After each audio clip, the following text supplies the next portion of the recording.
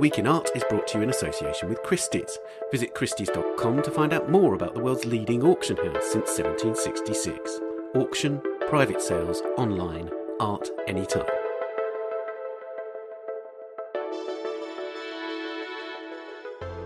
Hello and welcome to the Week in Art. I'm Ben Luke. This week, the destruction of Aboriginal country in Australia. How is it possible that a 46,000-year-old heritage site has been destroyed by a mining company?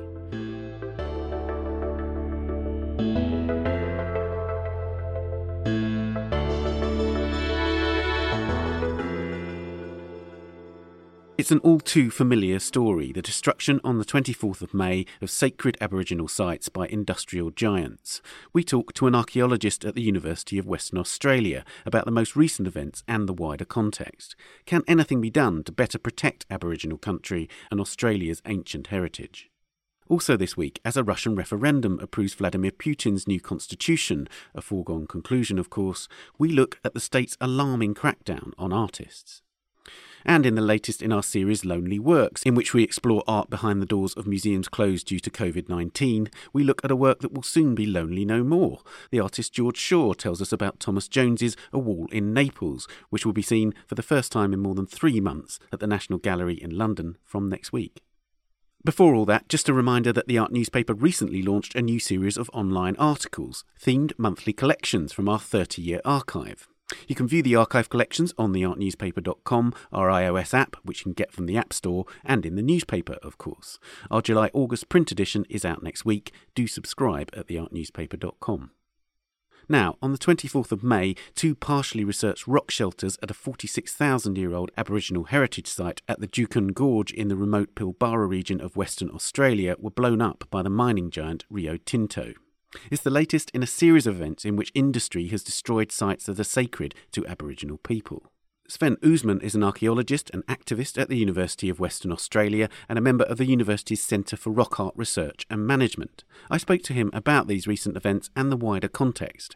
What can be done to prevent the future destruction of Aboriginal people's land? Sven, let's begin by talking about this most recent incident involving Rio Tinto. Can you tell us what's happened? All right, so Western Australia is enormous. It's a third of Australia and it contains who knows how many archaeological sites dating back from 50,000 or more years ago up until essentially yesterday. Up in the Pilbara, iron ore-rich area, which has been a focus of human activity for a long, long time, there's a lot of archaeology, and one of the sites there is the one that was blown up. So this is a site that's parts of which were dated 46,000 years ago. What people forget is the traditional owners also value the very recent, socially rich past as well. So it's a continuum. It's not just a game of the oldest. And indeed, all heritage at a certain level should be treated the same. But this was obviously particularly high profile, particularly damaging, and has made international news for all the wrong reasons. I think that the immediate question that will be in the mind of listeners, and certainly in my mind, is how can this happen? Very easily. So what you're dealing with is one of the pathologies of colonialism, I suppose. People forget that there's Aboriginal law has been in place for thousands of years, and without romanticising it, we have the sites from a long time ago. Most of the destruction has occurred during the colonial period. And added to that is we have a very confusing set of heritage legislations in Western Australia. We have 3 main heritage laws. The Heritage Act, which is largely restricted to colonial period heritage, which can include Aboriginal things, but generally not. The Aboriginal Heritage Act, which is relevant here, and then the Historic Shipwrecks Act. The point simply being here is that these acts come into contradiction with each other, and they also value different kinds of heritage differently. It's not intentional. It's not as though it's a targeted racism, for example, but it's what sociologists would call structural violence or even structural racism. So, for example, if you damage a heritage site under the One Act, you will attract a fine, although actually there have been very few fines delivered, that is different to an equivalent act of vandalism under another act. So what people haven't really been talking about is the need to have a single Heritage Act in the state that then accords with national and indeed international law. Western Australia, though it's huge, is quite small people-wise, just over 2 million people, and so we can't afford to have different heritage compliance agencies wasting time and money. In this particular case, what happened is, as has been reported, nothing illegal has happened in terms of the letter of the law, but people forget that legislation is generally quite a blunt instrument. It goes along with regulations, case law, social license, and public opinion, and that's very much the spirit of the law. And so the particular permit, the Section 18 permit under the Aboriginal Heritage Act that was given out 4 or 5 years ago, is in force and allowed this to happen, despite the fact that archaeologists found exciting new finds. Of course, these take quite a while to publish, so they're not well known. And you end up with this ridiculous situation in which a company acts entirely lawfully, but to international outrage. So a tragedy. So one thing that's not clear to me is how much political will in Western Australia or in terms of the national government is there to reform this situation or in some way address the fact that this is being allowed to happen. I suppose the key thing is, to what extent is the government helping development and industry in direct conflict with protecting Aboriginal peoples and lands? Indeed. So I'd like to back up a little bit and avoid a kind of us versus them scenario. As an archaeologist, we're not necessarily against development. It pays for the new WA museum is paid for a lot of mining royalties and those kinds of things. And ideally, you'd want to work together, make informed decisions. Some sites get impacted, some don't. But we have an imbalance. These Section 18 permits, not one has ever been refused. So that tells its own story. And the Act itself, the Aboriginal Heritage Act, if you follow that Act, you follow the different political currents through the country. Currently, from all parties, there is will to change this Act, and was even before this destruction, because the Act, which came about in 1972 as a very positive Act, there was actually no real strong protection of Aboriginal heritage at the time, and it had widespread support, has unfortunately become watered down. It hasn't been revised or amended nearly often enough. It's had 2 amendments, and these have served to weaken the Act, and some people argue it's really become a box-ticking exercise, and that there are many people involved. There's mining, there's development, there's the public, there are Aboriginal organisations and individuals, archaeologists, government, and so forth. And it happens at the worst time, because there is a program on the go to replace this Act with a new Act called the Aboriginal Cultural Heritage Act. And were it not for COVID, this probably would have been in advanced stages yet, but it'll happen in the next year or two. And the idea is that there are a lot of improvements, such as acknowledging that there are cultural landscapes, not just sites that are dots on a map, but there are wider areas of significance which fit with people's ethnographic perceptions of landscapes and understandings. There's a lot of good things to be said about the new Act. There are issues around how it will be resourced and that, but these are all live issues. In other words, it's just really difficult timing. It could never be a good timing, but this was, if you could choose the worst possible timing for this to happen, this would be about now, with a global pandemic, with an Act in the works, and with growing dissatisfaction from Aboriginal people about how their affairs have been handled for years and years and years now. Indeed. One of the things that you sent me a paper about the Esperance region and a particular case study which looked at a particular area of Aboriginal country. And what really struck me in that paper was that there's this idea of a place-based analysis and a sites-based analysis. And can you explain that a bit? Because it's really crucial to understanding the Aboriginal relationship with country and with land, right? Because it's not just about rock art, it's about a huge area of land. Yes, so sites and cultural landscapes should really be one and the same thing. You can see why legislators, etc., and even archaeologists, when someone says, well, where does this site, what is a site? And you'll say, normally a site is the presence or presence of some sort of artifact, a stone tool, a giant rock shelter, whatever. And then people will say, well, where does the site end? And you'll say, well, it ends maybe over there where the artifacts stop, or maybe we put a buffer zone in, but there is a discrete end. And when you have a permit, They'll say, okay, what are the coordinates? What are the polygons of hard lines on a map that define that site? Which is all good and well for administrative purposes, but really doesn't, as you say, get that spirit of how people relate to and understand, indeed construct that landscape. So turning it around, even within Western scholarship, people will point out that there is no such thing as a natural landscape. Even calling it a natural landscape imbues it with a cultural element and so forth. And you look at a map and you might have these dots representing sites, but you then say, well, how did people get from that site to that site? Did they fly magically through the air? That, of course not. We know that there are sometimes very ceremonial ways of approaching sites, and it's not just a straight line. Then there come things where people will say, you'll be walking in the field with Aboriginal custodians, and they'll point out a rock, what to us is a natural rock, that has an amazing story attached to it.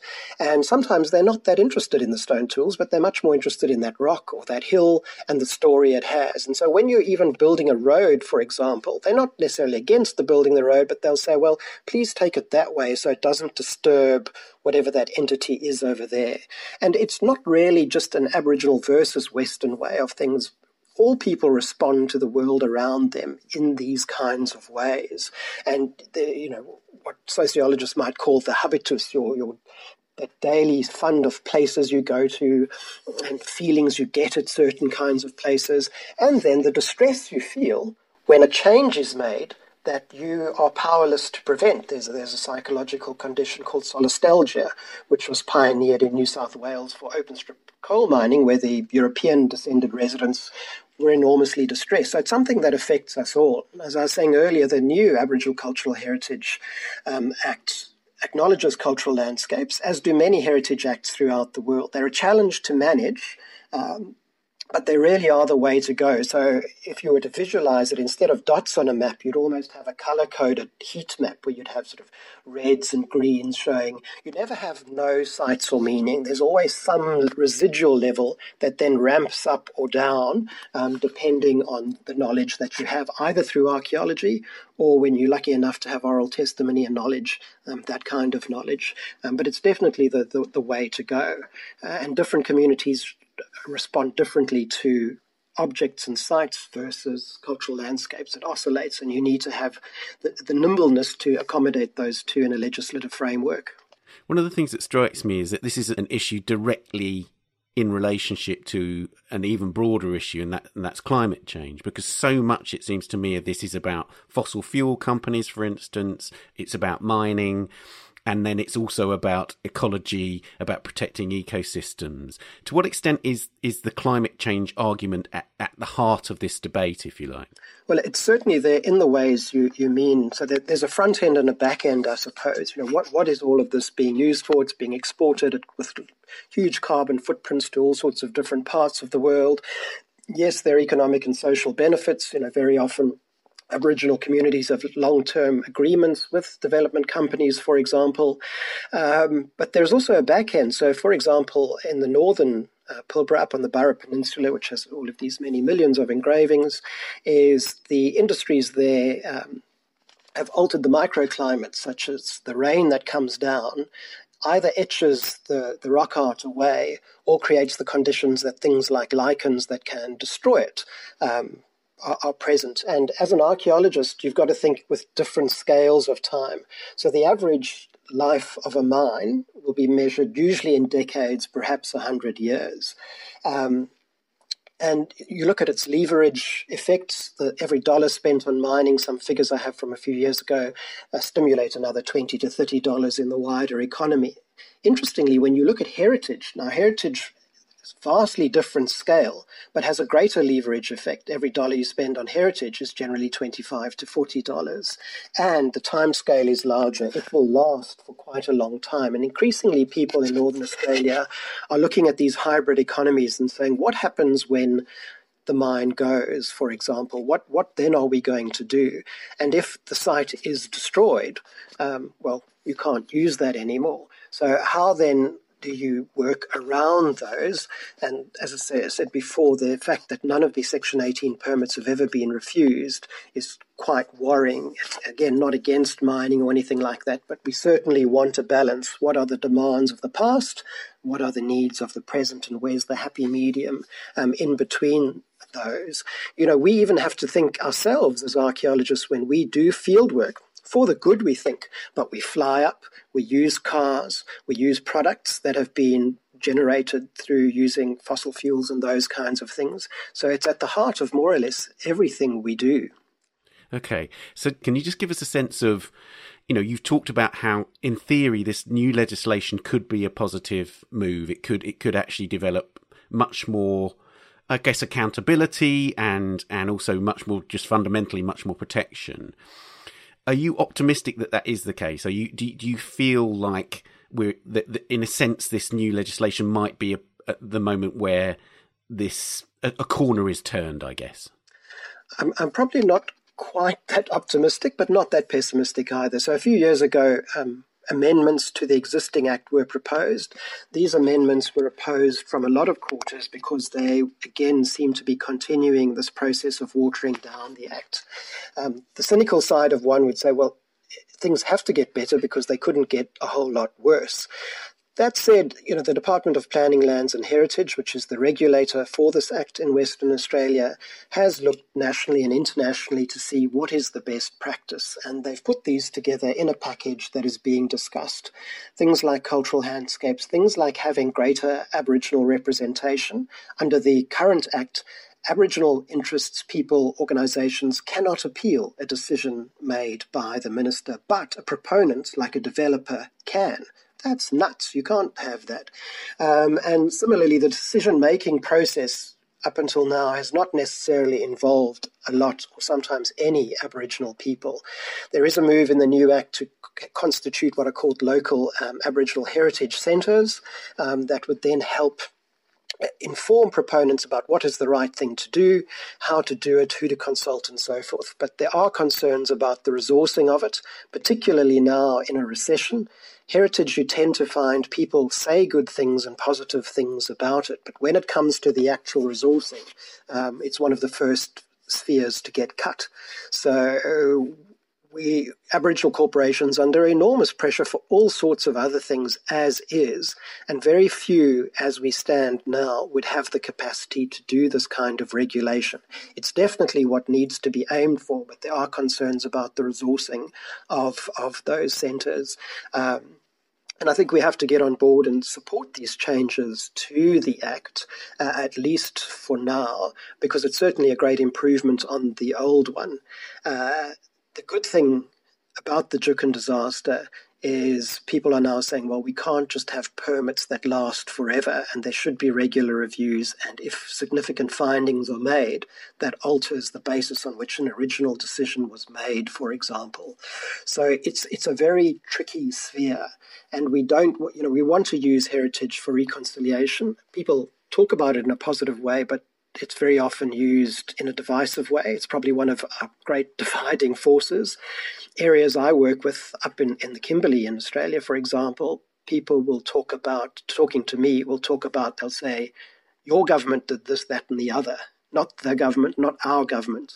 So, that's the level that we have to deal with. Some people would argue we're still in a colonial type state. So there's a long road along reconciliation and nation building to go to recognize the so-called tangible and intangible of everyone as important.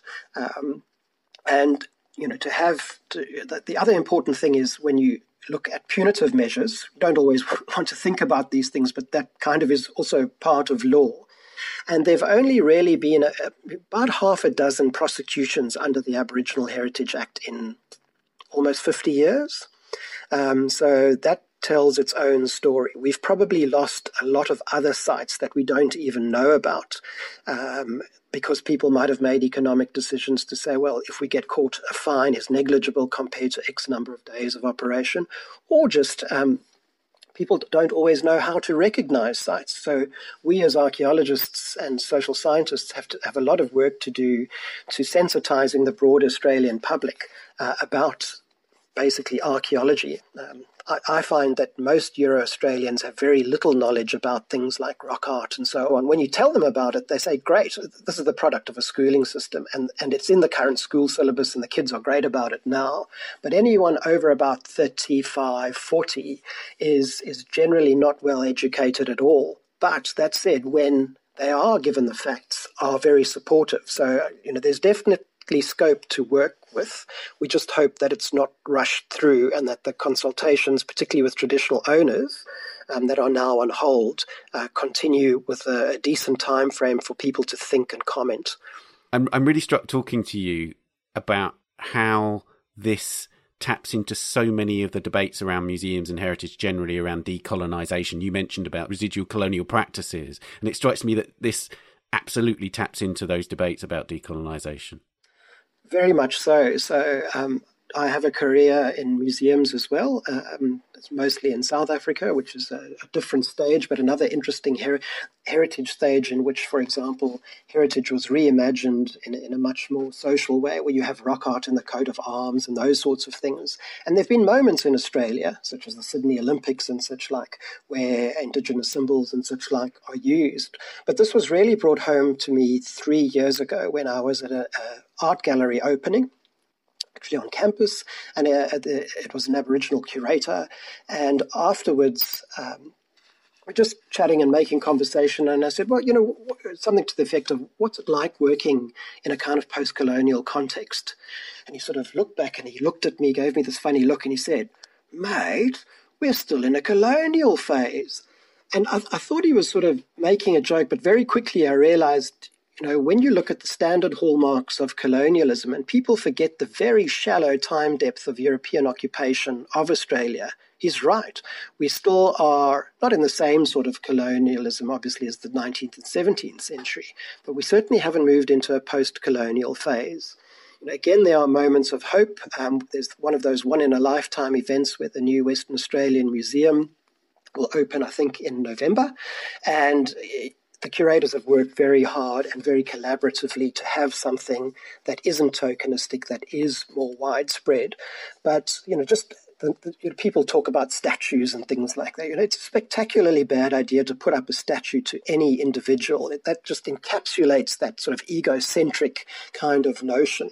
And if you are going to do something with them, let them, don't take them away. Let them sort of rot there and put something that the regime you're opposing would find very offensive next to that regime. Those sort of tactics that you kind of use, because I think we need a little bit of humour in it as well. But take Australia Day, for example. Australia Day, what do you see? You see marches, you see all sorts of division. I have a daughter who's 14 who says, Dad, what is the problem here is, why can't we just make it the 26th of January, the day before, is her logic, which I think is a really good way of, recognizing that. The statement from the heart from Uluru has received very little attention. So constitutionally, in all sorts of ways, there's positive talk on the sides, but when it comes to things that matter, legislation, funding of that legislation, national days, having some hard conversations publicly about race, which are starting to be held now, there really is still a very long way to go. Me, I like to see the positive, though, and I see rock art as one of our most effective tools in this.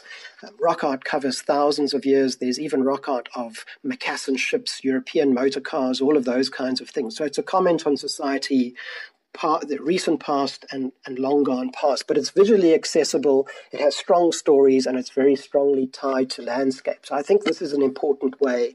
I use it in schools and things too, and for older learners to great effect.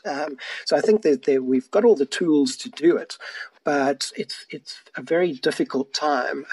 The current government has just cut funding to universities and to the arts in general.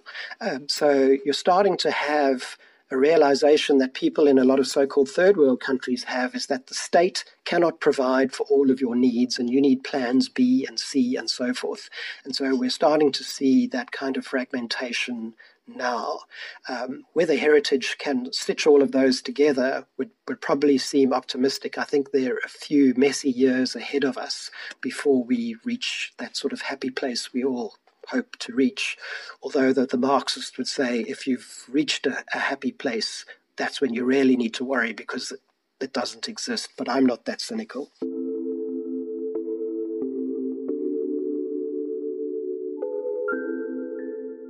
Well, Sven, thank you very much for talking to us today.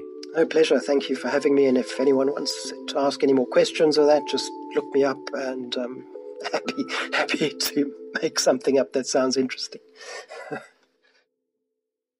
You can read more about this story at theartnewspaper.com and on the app. And to read more about the activities of the Centre for Rock Art Research and Management, visit its website, crarm.uwa.edu.au. We'll speak to Sofia Kishkovsky in Moscow in a moment, but first, here are some of the top stories on our website this week. Many museums in the UK finally announced their reopening dates this week. The National Gallery will open on the 8th of July, more on that later. The Tate Galleries in London, Liverpool and St Ives all reopen on the 27th of July. But things will be very different. The National's opening hours are shorter, there are 3 one-way routes through the building, and even though it remains free, visits must be booked in advance. At the time of recording, the British Museum and Victoria and Albert Museum have yet to confirm their dates. To see the full list of reopenings in the UK, Europe and the US, go to theartnewspaper.com, click on the podcast link and search for this episode, where you'll find a link to the article. A Francis Bacon triptych was the highlight of Sotheby's marquee evening auctions, held entirely online and live-streamed from Hong Kong, London and New York on the 29th of June. Bacon's work sold for $74 million, or $84.55 million with fees. That was within the pre-sale estimate of $60 to $80 million. The sales in total reached $363.2 million with fees, close to the upper end of the estimate of $368.4 million. Georgina Adam, an editor-at-large at the Art Newspaper, said that the sale sent an encouraging signal for the market on several levels, among others that it proved online-only sales can do well and that the COVID-19 pandemic has not killed the demand for art. All eyes now turn to Christie's, whose one auction takes place on the 10th of July. And finally, Magnum Photos has announced the addition of 5 new members to its roster, including 3 Americans of colour, as well as the agency's first female president. As Tom Seymour reports, the news comes after the Photography Collective, considered the world's standard-bearing agency, met with sustained criticism from voices throughout the photography world for the lack of diversity among its membership in the wake of the Black Lives Matter protests. You can read these stories and much more at theartnewspaper.com or on the app. We'll be back after this. The Week in Art is brought to you in association with Christie's. On the 10th of July, a global sale of the 20th century comes to screens worldwide and to 4 major cities: Hong Kong, Paris, London and New York. From the explosive energy of Zhao Wuqi to the sumptuous beauty of Joan Mitchell, the selection of art exemplifies the scope and ultimate global vision of this groundbreaking sale. Browse one and the related 20th century sales online, explore Christie's enhanced virtual galleries where works can be viewed in high resolution, and watch the sales live or virtually beginning 8 p.m. BST on the 10th of July. Find out more on christies.com/one. Welcome back. Now, on the 2nd of July, it was announced to absolutely no one's surprise that the Kremlin and its supporters won a controversial vote to change the Russian constitution and reset the President Vladimir Putin's term limits, allowing him to be in power potentially until 2036. The referendum was held amid a series of crackdowns on freedom of expression in the arts. Among these disturbing events, Kirill Serebrennikov, one of Russia's most famous theatre directors, was accused in trumped-up charges of embezzlement of state funds and found guilty, but given a suspended sentence. Peter Verzilov, a member of the artist collectives Voyna and Pussy Riot, was sentenced to 15 years in prison for petty hooliganism, and Yulia Zvetkova, a 27-year-old artist and activist, faces up to 6 years behind bars for distributing pornography, despite the fact that the images are innocuous, feminist, body-positive drawings. Sofia Kishkovsky is the Art Newspaper's Russian correspondent, and I spoke to her about these cases and what they tell us about the future of the arts as Putin's grasp on Russia tightens. Sofia, we're speaking on the final day of voting in this referendum. Can you tell us what Russians have been voting about and what are the implications? Well, they are voting on a package of amendments to the Russian constitution that could enshrine Putin's rule until 2036, because it in effect resets his terms to 0. So he will then be able to serve another 2 6-year terms after his current term is up in 2026. So that is essentially lifetime rule. And among other key amendments that are being widely discussed and promoted in the advertising for the constitutional referendum are, for example, God is now in the Constitution as the core value for Russia, and marriage will be enshrined in the Constitution as being only between a man and a woman. The Russian language and ethnicity are given special status in the Constitution. So a number of reforms that will essentially make this Putin's constitution. There was a constitution under Yeltsin, there was a constitution under Stalin. This is going to be Putin's constitution. Right. And the perception here is that this is just an exercise in sort of fake democracy. Is that right? I mean, is there any potential that there could be a shock in this election? That's a correct perception. That is the discussions that people who are unhappy about this here are having as well.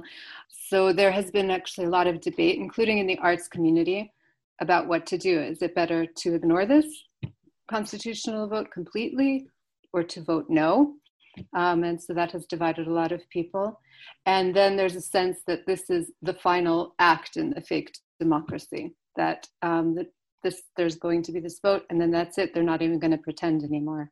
Right. And is it right that the Constitution has effectively been published in this form and is just as soon as the results announced, the Constitution stands? So basically they're so convinced of the result that it exists as a sort of publication already.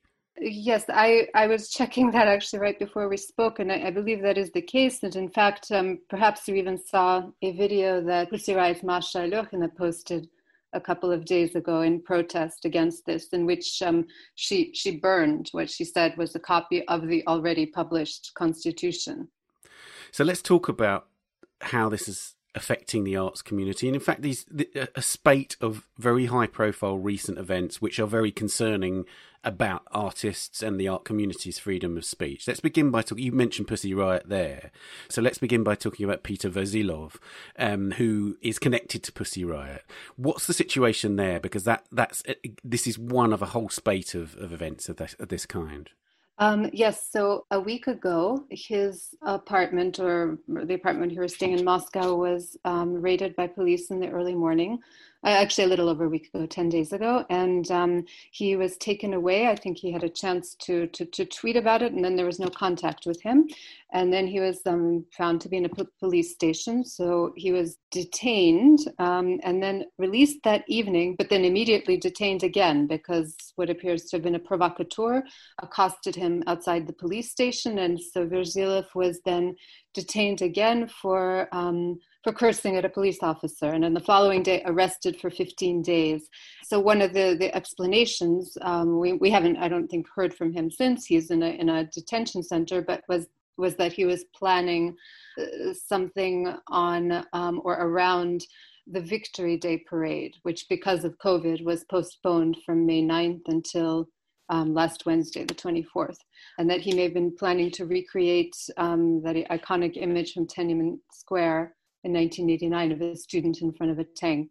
So on the one hand, and it also coincided with that same day, an art gallery being raided by the police. They had an exhibition last year of the archives of Pussy Riot, of the art group Vaina, of which Vasilov was also part, and the curator was Marat Gelman, a well-known art world impresario in Moscow who in recent years has been living in Montenegro because he was starting to have problems in Russia.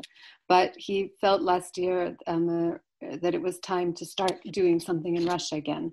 So this art gallery was raided and appears to have been simply in connection with the fact that the investigators saw that they had something about these two art groups on show there. So there's a lot of randomness to what happens here. I was going to say, how much of the activity, how much of the sort of official response to this is dictated by sort of the past reputation? Because obviously Pussy Riot is the most famous example of this in the West, but there are a number of different actors, if you like, in the art community in Russia who are serially basically surveilled by the authorities, right? Yes. Well, so one of the things, of course, with Pussy Riot and Verzilov is you pretty much expect them to do something when these things happen. So it's not a surprise, and it's not even a surprise that they're detained. It's not so much of a shock at this point, and they expect it, right? On the other hand, they also have created a very important website, a news website called Media Zona, which Nadia Tolokornikova and Masha Alyokhina, they used, I believe, prize money to fund that. And it's become one of the most important news websites in Russia for prisoners' rights, human rights, and they conduct investigations. And so, of course, they are targeted for that as well. Now, let's talk about, I guess, one of the most famous theatre directors in Russia, Kirill Serebrennikov. This, it seems to me, is because he's such a high-profile figure. This, it seems to me, to be one of the most disturbing because, and also just the details of the case suggest, you know, there's this extraordinary factor that he's accused of not presenting a production of Midsummer Night's Dream, even though press reviews exist and all that kind of thing. So it's this level of kind of fake news that's built up around this case of this theatre director is really quite sophisticated.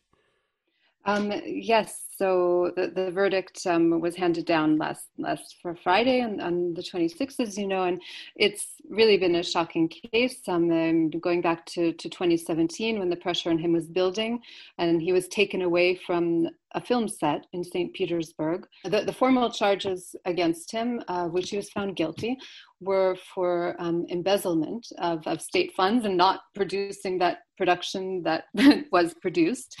I was recently going through my papers, and just by chance I found a press release, an actual paper press release of the founding of his 7th studio, which was at the center of the case, including that very production. And people had videos, there were reviews, so it's utterly and completely bizarre and disturbing. At the same time, the embezzlement issue, and this is the case, this is where arts is very much caught in the crossfire in Russia. Arts are very dependent here on state funds. So there's the Ministry of Culture, the city of Moscow, and presidential grants, and the way the system, the legal system, the accounting system is set up in Russia, it's essentially impossible for anyone to follow the letter of the law.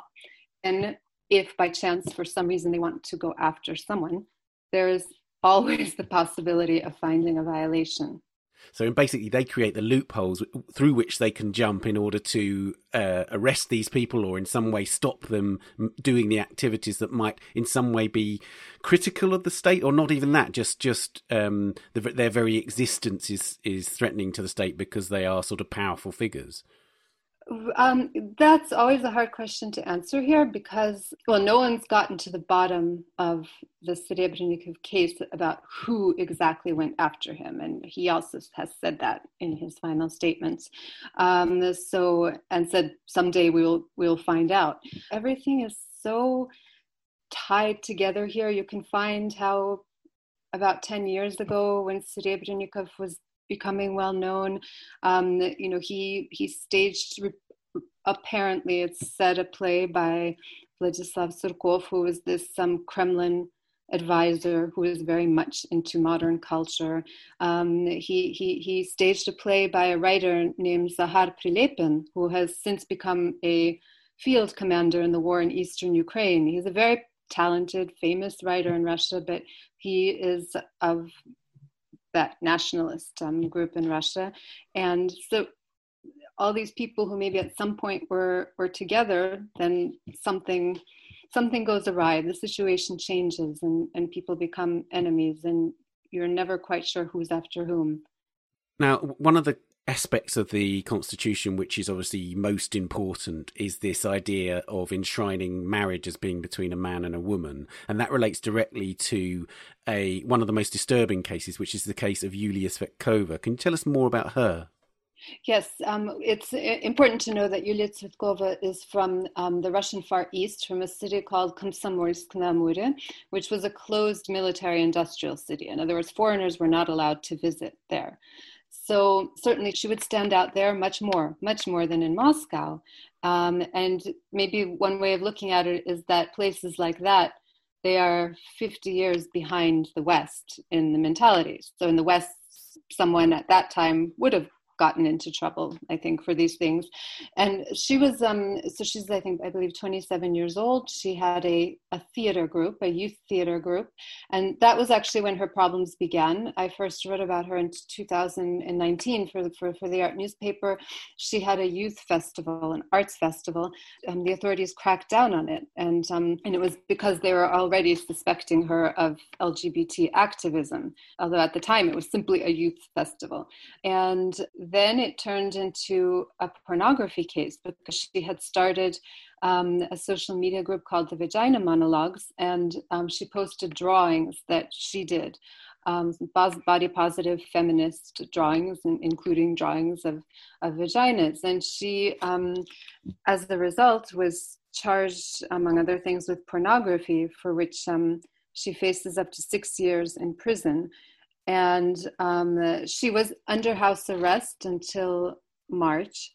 And her trial is expected to begin in July. So, of course, this will be after the Constitution will be passed. And she is going to have a very hard time because a city like that is very closed with very strict law enforcement authorities. There's an artist in Russia named Aidan Salachova who does a lot of, she's a very well-known artist. She does a lot of about gender issues in her art, and she expressed these concerns the other day. On the one hand, she said, in Moscow, what Yulia did, it wouldn't even be noticed. But in a city like that, it is. On the other hand, if she is prosecuted for this, it means almost any artist in Russia could go to jail for pornography. Right. I mean, let's look at the images because, from a Western point of view, they're sort of vaguely cartoonish drawings, which, as you say, sort of body positive images. When you think about what Western artists have produced in terms of feminist art, a lot of that was much more strident and much more dramatic than these rather innocuous images. Well, yes. I mean, if you look at them, they simply seem innocent. Precisely. She had a Facebook post the other day in which she writes about how hard it is for her now to walk by the police station in the center of Komsomolsk-na-Amur, on Amur, where she was held and questioned, because she knows now what goes on in there. I don't believe she said that she was tortured. It was mental torture, but she knows about police brutality and torture in Russia, and she can never look at these places in the same way again. So lots of questions remain, in other words. Yes. Russia is someone told me this morning that Russia is kind of like a theater of the absurd with 5 different directors.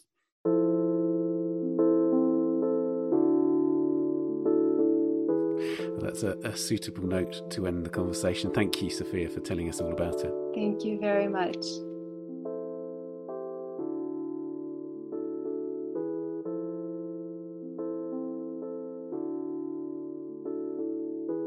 You can read Sophia's reports on all these cases at theartnewspaper.com or on the app. Now, as I mentioned earlier, the National Gallery in London will reopen on the 8th of July after nearly 4 months of closure. And so for the latest in our Lonely Works series, we're looking at a painting that's been in empty galleries for all that time, but will soon be seen again by visitors as the National finally reopens its doors. The painter George Shaw was the gallery's associate artist, effectively an artist in residence from 2014, and held a hugely acclaimed show, My Back to Nature, at the National in 2016. He's chosen to talk about Thomas Jones's A Wall in Naples from 1782, one of the smallest paintings in the museum. You can see an image of the painting and a related work by George Shaw if you go to theartnewspaper.com, click on the podcast link and look for this episode. George, I wonder if you could just begin by telling us what it's like to be the artist in residence at the National Gallery. I mean, how much licence did you have to sort of wander the halls, as it were? Not as much licence as I would like to have had, and not as much licence as I was kind of led to believe. I certainly wasn't given this magical Lucian Freud key, which apparently he had. Right, yeah.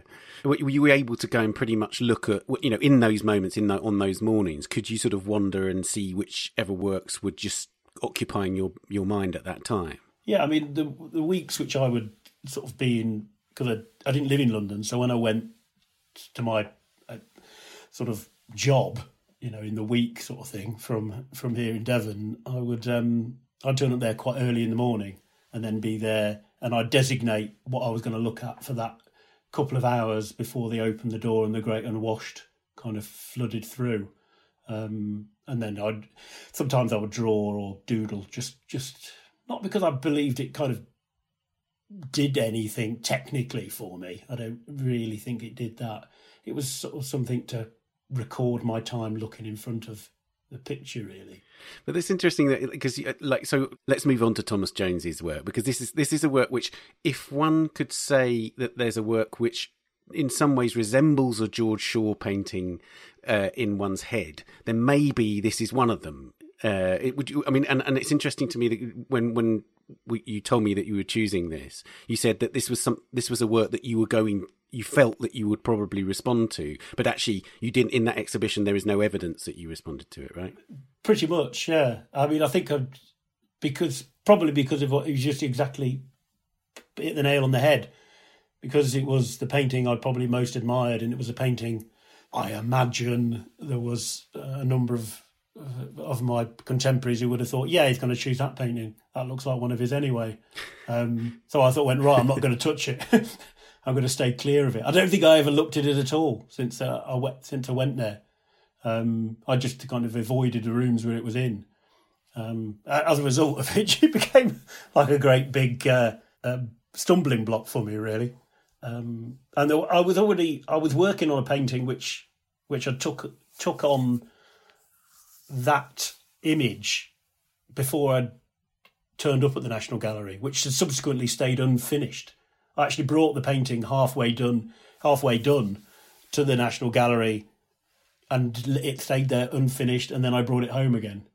And it still sits in the corner of the studio now, totally unfinished. How amazing! So let's talk about the Thomas Jones then. You say it was your favourite painting before you went. So had you seen it in reproduction first, or had you discovered it in the National? Because it's quite an easy picture to miss because it's so tiny, right? Yeah, I mean, anybody who kind of writes about the Thomas Jones picture is always remarks on its size. And every little essay that I've read about it always remarks on its size is almost exactly the same size as its own postcard. Yes. So you could almost like swap the two quite happily, which I've thought about doing. So it's easily missed, and for that reason, that's probably one of the reasons why I'm drawn to it, because I tend to find things which are easily missed quite attractive. There's the phrase "the overlooked," which I seem to hear quite often now, and now there seems to be nothing more looked at than the overlooked. Like, actually, what you look at again is the things which are looked at farther too much, and actually then become overlooked. But it's a painting I had seen it as in reproduction before I'd seen it in the flesh, like most things in my life, and fell in love with it just because it was just not because of its size, just because of its sheer blankness. Really, most of my reproductions I saw in it were actually bigger than when I finally saw the picture. They were much bigger than the reproduction I'm looking at now is probably twice the size of the picture. And I've seen it where people have given a lecture on it, where they project a slide of it, and it's huge, like bigger than a wall itself. So to actually see the painting and realise it was so small, confirmed it to me as one of the masterpieces of the National Gallery. Really, I mean, there were a number of other paintings that Jones made at the same time. There's a sequence of them made of these walls and houses, and all of them combined. But I don't think I've seen them actually. There was a Thomas Jones exhibition at the National Gallery, I think about 20 years ago, but I never saw that exhibition for whatever reason. So I've never seen the other paintings in the flesh. This is the only one of that series that I've seen. That's right. And I mean, by all accounts, I mean, he's not an enormously well-known artist. He's an artist who, you know, I would imagine that most people listening to this would have seen possibly this painting and no others. I mean, certainly that's my experience. The National has 2 others, but I can't for the life of me picture having seen them. Maybe they're in that same room. But one of the things that strikes me about it is that, you know, this is one of those examples of an artist whose work during his lifetime, the pictures that he made for exhibition, are now largely forgotten. But actually this tiny little sketch, oil sketch on paper, is the one that he's remembered for and celebrated for. And it just occurs to me, you know, as an artist, that is that sort of a curious thing to think about as an artist, about how your own legacy might be skewed by taste over time. Oh, I mean, there's no doubt. I mean, it didn't even get skewed by taste over time. It gets skewed by just 5 seconds passing in the studio. You know, something you think is great, you go for a cup of tea and you come back and it's just awful, and that's you. I mean, you can be forgotten about, you know, not in a lifetime. I mean, it's an old cliche. You can be forgotten about in a lunchtime.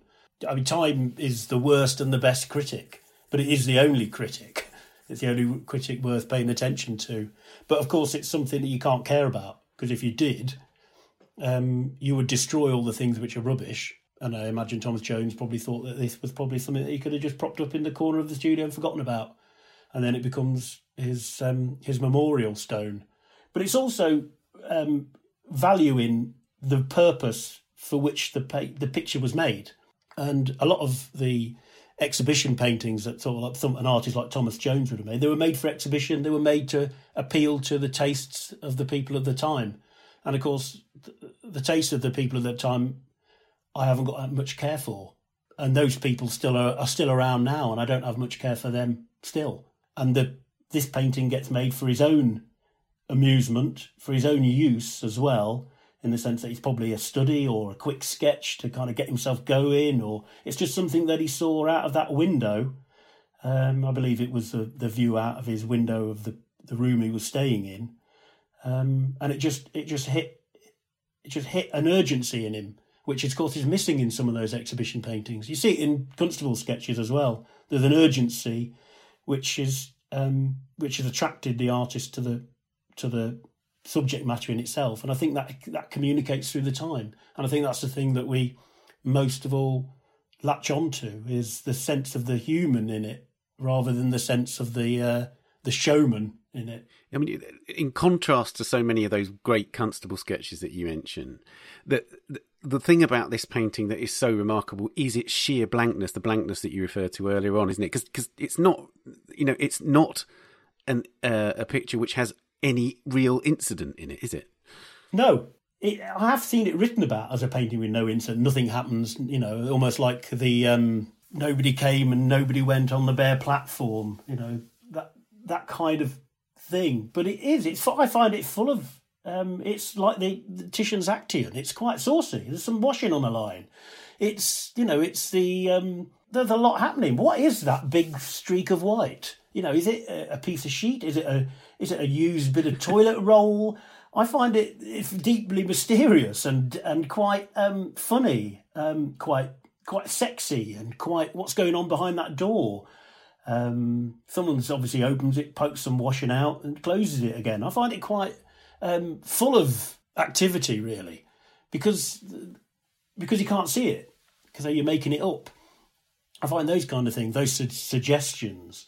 And not only is those activities suggested, but the whole of life is suggested by the barest touches of the brush to make it look like a wall that's dilapidated and the plaster's peeling off, or there's watermarks where rain has poured out of some kind of spout or something like that, and the suggestion of sky, which just becomes that little kind of rectangle of blue. Which some commentators think about as being almost like an abstract painting, but of course it isn't. It's the sky. Yeah. I mean, and I agree with you that there's that sense in which, and this is very much something which is very much in common with your paintings, isn't it? That your paintings, which are unpeopled, there is very little human presence in your work, and yet there is an infinite human presence by the residues and the suggestions of presence. I mean, I have actually tried putting people in my pictures years ago, and of course they were just it was a way of destroying the image, because everything became focused on this person or their shoes or whatever they were doing. There's not, for me, the most interesting aspects of human life or human stories are the things that the human beings leave behind, not what they are actually doing in front of you at the time. They're quite boring, I think, most people. Quite dull. You hear them chatting away like me, going blah, blah, blah. Things they do are quite irritating and they look irritating. But as soon as they leave the room, I'm quite fascinated by their half-drunk beer or their, the stains that they leave on the table or those kind of things. We all carry around us the potential for a little graveyard, and we leave them behind us, these little memorial stones everywhere we go. And I find myself, certainly when I was younger, but even more so as I'm getting older, fascinated by reading those memorial stones as I kind of walk through my middle age, really. And for me, that Jones painting is these little sketches. They define a moment, a tiny little moment, because it probably didn't take him that long to paint it, although it probably took him longer than it looks like it took him to paint it. But it is a tiny moment. I can almost see the room in which it's made in. I can feel the urgency of him making it. I can hear the sounds of that little bit of the town, maybe birds or somebody sort of moving around behind that shuttered doorway or window. Maybe a little tiny glint of music being played somewhere. Nothing more enchanting than music being played in another room. And that's what's so fascinating, I think, about this work is that on the one hand, that sort of hidden incident is there, but then also the more you look at it, it seems that Jones is slightly delighting in the kind of the incident on the blank wall, as it were. So it seems that he is fascinated by the details, the edges of the plaster, for instance, the gaps in the brick. He seems to. It's almost like on the one hand, it's kind of an exercise in describing something which not many painters describe, but then also he seems to kind of enjoy it. There seems to be a pleasure in the way that he's making these marks. Yeah, I mean, there's nothing more.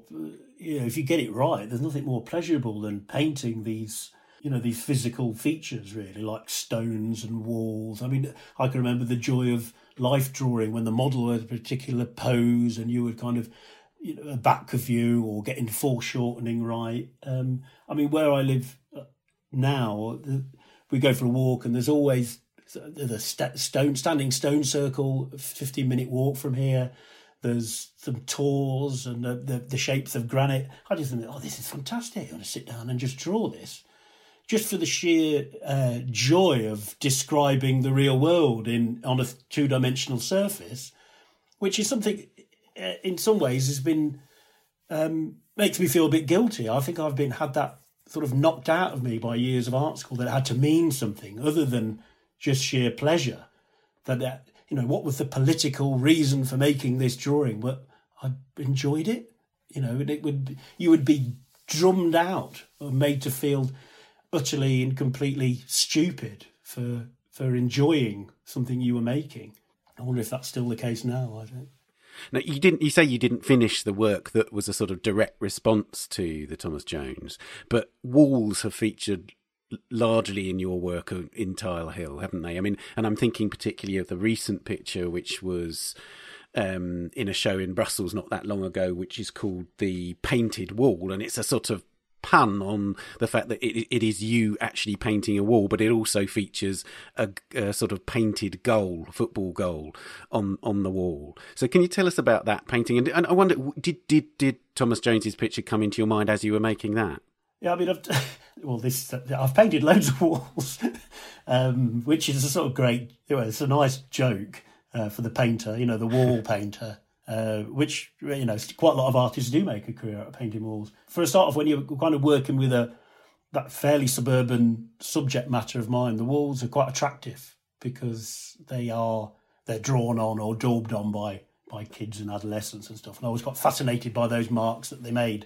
So it was inevitable that I would paint the wall. And it seemed to be that I would paint it front on rather than at an angle, because it felt like it enhanced the joke, really, that it was a painted wall or a painted surface. So I was sometimes getting unsure. If I paint like cock and balls that a kid has drawn on a wall, I'm painting the wall and the cock and balls. So, and then you kind of don't know what you're doing. And I still think it's quite funny that I spend a long time replicating the gesture, the 10-second gesture of this little prat who's drawn this cock and balls. And it's what I do seriously from morning till night to trying to get this right. So I find that quite funny. It's quite painful and quite irritating for me sometimes. But I'm aware that it's a joke on my own life as a painter, really, to paint a wall. And sometimes that's cock and balls, sometimes it's swear words or graffiti.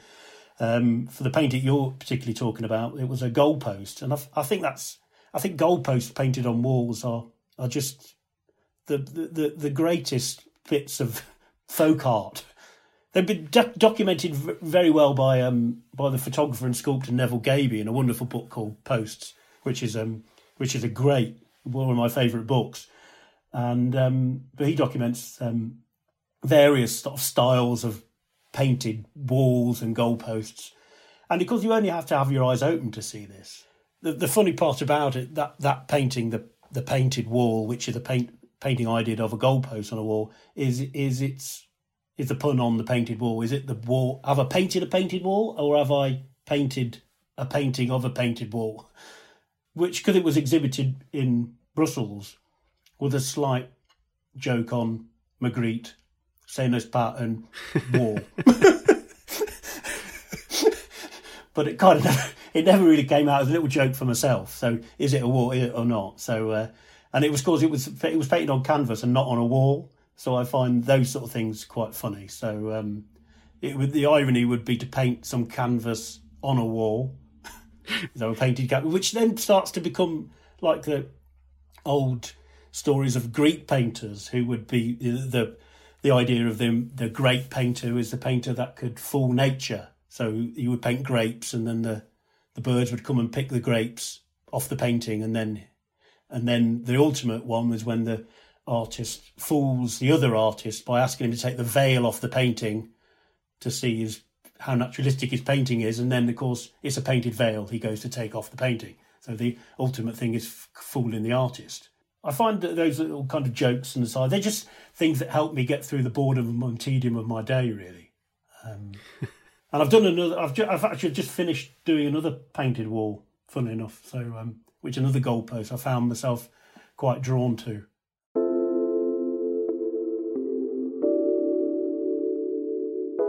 Well, George, thanks so much for talking us through this amazing painting. Well, thanks very much. It's been a great pleasure to speak to someone for once.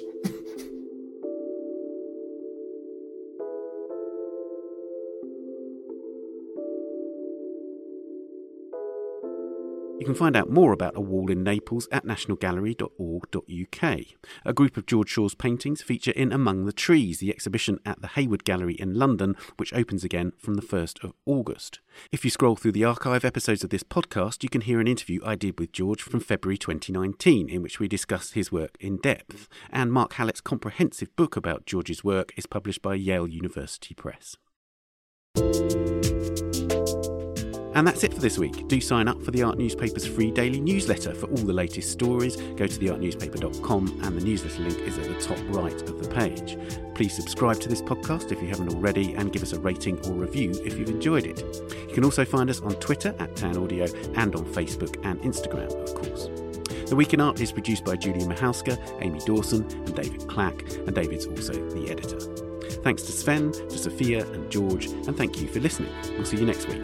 Bye for now. The Week in Art is brought to you in association with Christie's.